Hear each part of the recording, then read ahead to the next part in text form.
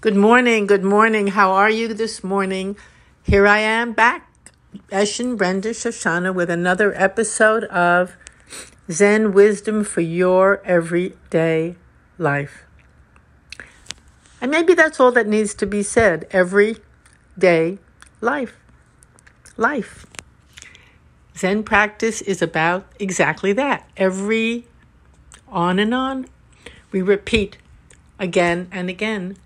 Every day.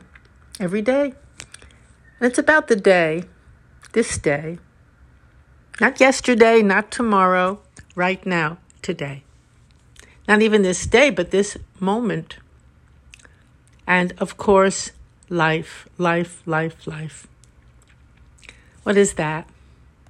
We're all actually profoundly, deeply, inevitably immersed in the great ocean of life. Every moment, every breath we take, we wouldn't take that breath if we weren't in the very heart of life. Life is breathing us. We think we're breathing. We're not breathing. We're being breathed by life. We are fully alive right now, just as we are. However, and maybe this is what I should call the episode, The Mad Mind Sings. There's a song going on, very loud, very noisy sometimes, very compelling, distracting, absorbing. It's the sound of our mind carrying on, singing, dancing, presenting pictures, thoughts, hopes, ideas, on and on and on. It pops up from out of nowhere at all. At the most unfortunate times, sometimes, but it just pops up and it sings its song. It is almost like a song. It really hit me the other day. I was waiting to go to a birthday party and sitting in the car. It was a surprise party and we hadn't been able to get together. There were about 7 or 8 of us, the family, for this particular person's birthday. So we got there early and I'm sitting in the car around the corner, waiting, excited. And another son who brought me there was taking a walk and I'm sitting there excited, waiting to the time to come to get out of the car, go into my other one's apartment and all of us celebrate together. And it was a very beautiful day, and sitting there waiting, and suddenly, boom, the noise of screaming, yelling, carrying on from out of nowhere, surrounding me. Oh my goodness, what is that? Where is it coming from? The next thing I knew, it was right down my street with people peering into my car window. And I thought, oh, the mad mind is singing. That was my first strong thought. Noise, commotion, images that could have looked threatening if I let them carry me away, which I did not. I saw for a moment, I stepped back for a moment. Something inside of me just saw it as it was for that moment. And I smiled at the faces, waved a little. They quickly took off. And before long, everything got very quiet again. A burst, and then quiet again. And of course, I couldn't help think about this quite a bit, how this is such a paradigm of our life itself. That was very dramatic, the way it happened, and very visual, and seemed to be happening very vividly. But it also happens in our mind at times. Everything will be lovely, we'll be sitting, and then boom, an explosion of noise, commotion, maybe fearful images, and so forth. So what has all this got to do with Zen practice and with our everyday life? And of course, the answer is everything. Everything. That moment was the epitome of Zen practice. The epitome. Not only that moment, but actually every moment. How are we going to respond to this kind of burst from the mad mind? This song. It was a song, a song. Dissonant, noisy, but a song. It was one of the mad mind songs. And why do I say mad mind? why do I call it a mad mind? Do I mean an angry mind? Sometimes it's an angry mind. Sometimes it's just crazy mind. And what do you mean by crazy? I mean, it has its own, this mind, logic, and we all are embedded also in this mad mind. It has its own logic, its own demands, its own world. It has a world apart from the world. It's like a firecracker going off. And most difficulty comes because we take that for reality. That's all there is, just that. We take that for being real, and we identify with it. Where do I stand with relation to this? What's my role in this mad mind's play? We identify with the person who's subjected to it. We have a lot of confusion about what that explosion really is, where it's coming from, and how best to handle it or to be with it. So Zen practice, which is, I say over and over, which is so simple, just sitting on our cushion or our chair or the bench, wherever you're sitting, and in times of practice, usually finding a relatively quiet spot and not moving and just breathing or being breathed. And inevitably, this mad mind erupts even on our cushion. Thankfully, it does. Thankfully. So we become acquainted with it. We get to know what it is. We get to understand it, or to see it for what it is a better way of putting it. We get to just see it for what it truly is. If we don't really get to become acquainted with this mad mind within, and it's within all of us, within or without. I mean, it's both, within, without, all over. I don't say within and without in that way, but I'm just saying it in terms of we all experience that in this world. It's also called the wheel of karma. It has many, many, many names. It's been designated in so many ways. But what I'm referring to, and what we refer to in Zen practice, we go back to the experience itself. Not the names or the labels we put on it, but to that experience itself. Always returning to the direct experience itself. Now that might seem very frightening, to return to that experience of it. In fact, most of us want to get away from the experience of it. We label it, give it a name, give it a concept. We run away from it. We push it away in all kinds of ways. However, counterintuitively, when we do that, it keeps it stuck and frozen in a kind of a form. But when we return to the direct experience of it itself,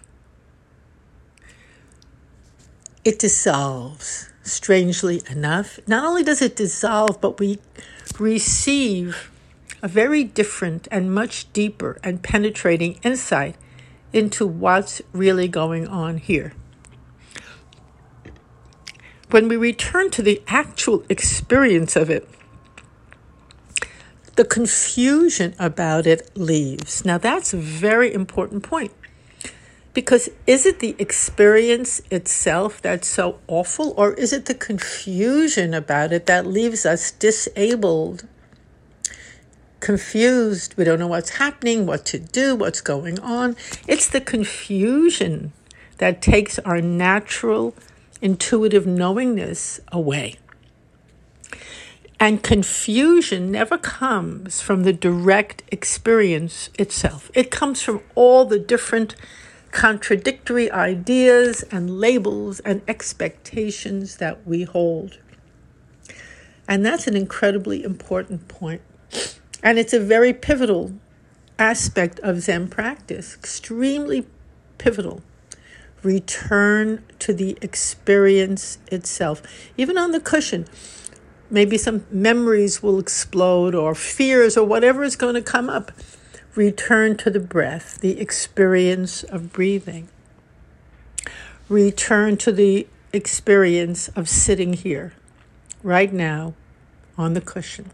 Return to the koan, which is really another way of returning to the experience of the koan, of the moment. These are all ways of taking you back home to the essence, to the center, to the heartbeat of what's going on. And when you do that, you're not thrown around by it. You're not confused by it. You're right in the middle of it.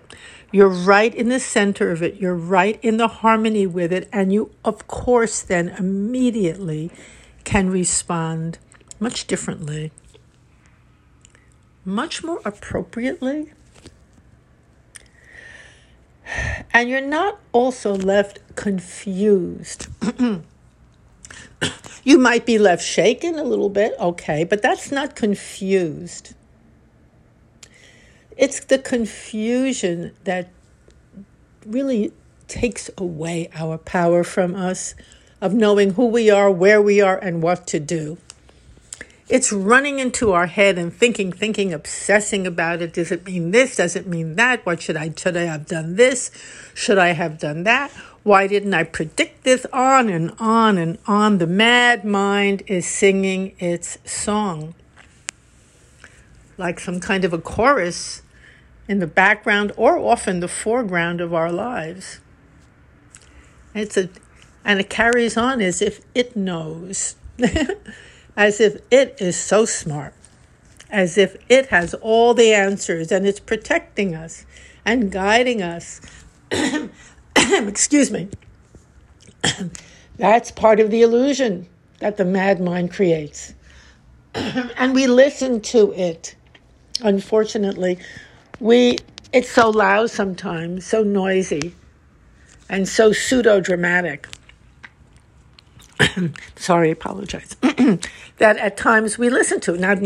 Not at times, but it can block out our attention, grab our attention, so that we can't return. Or we always can, of course, but it seems like we cannot just come home to the experience right now, to the simplicity, to the moment.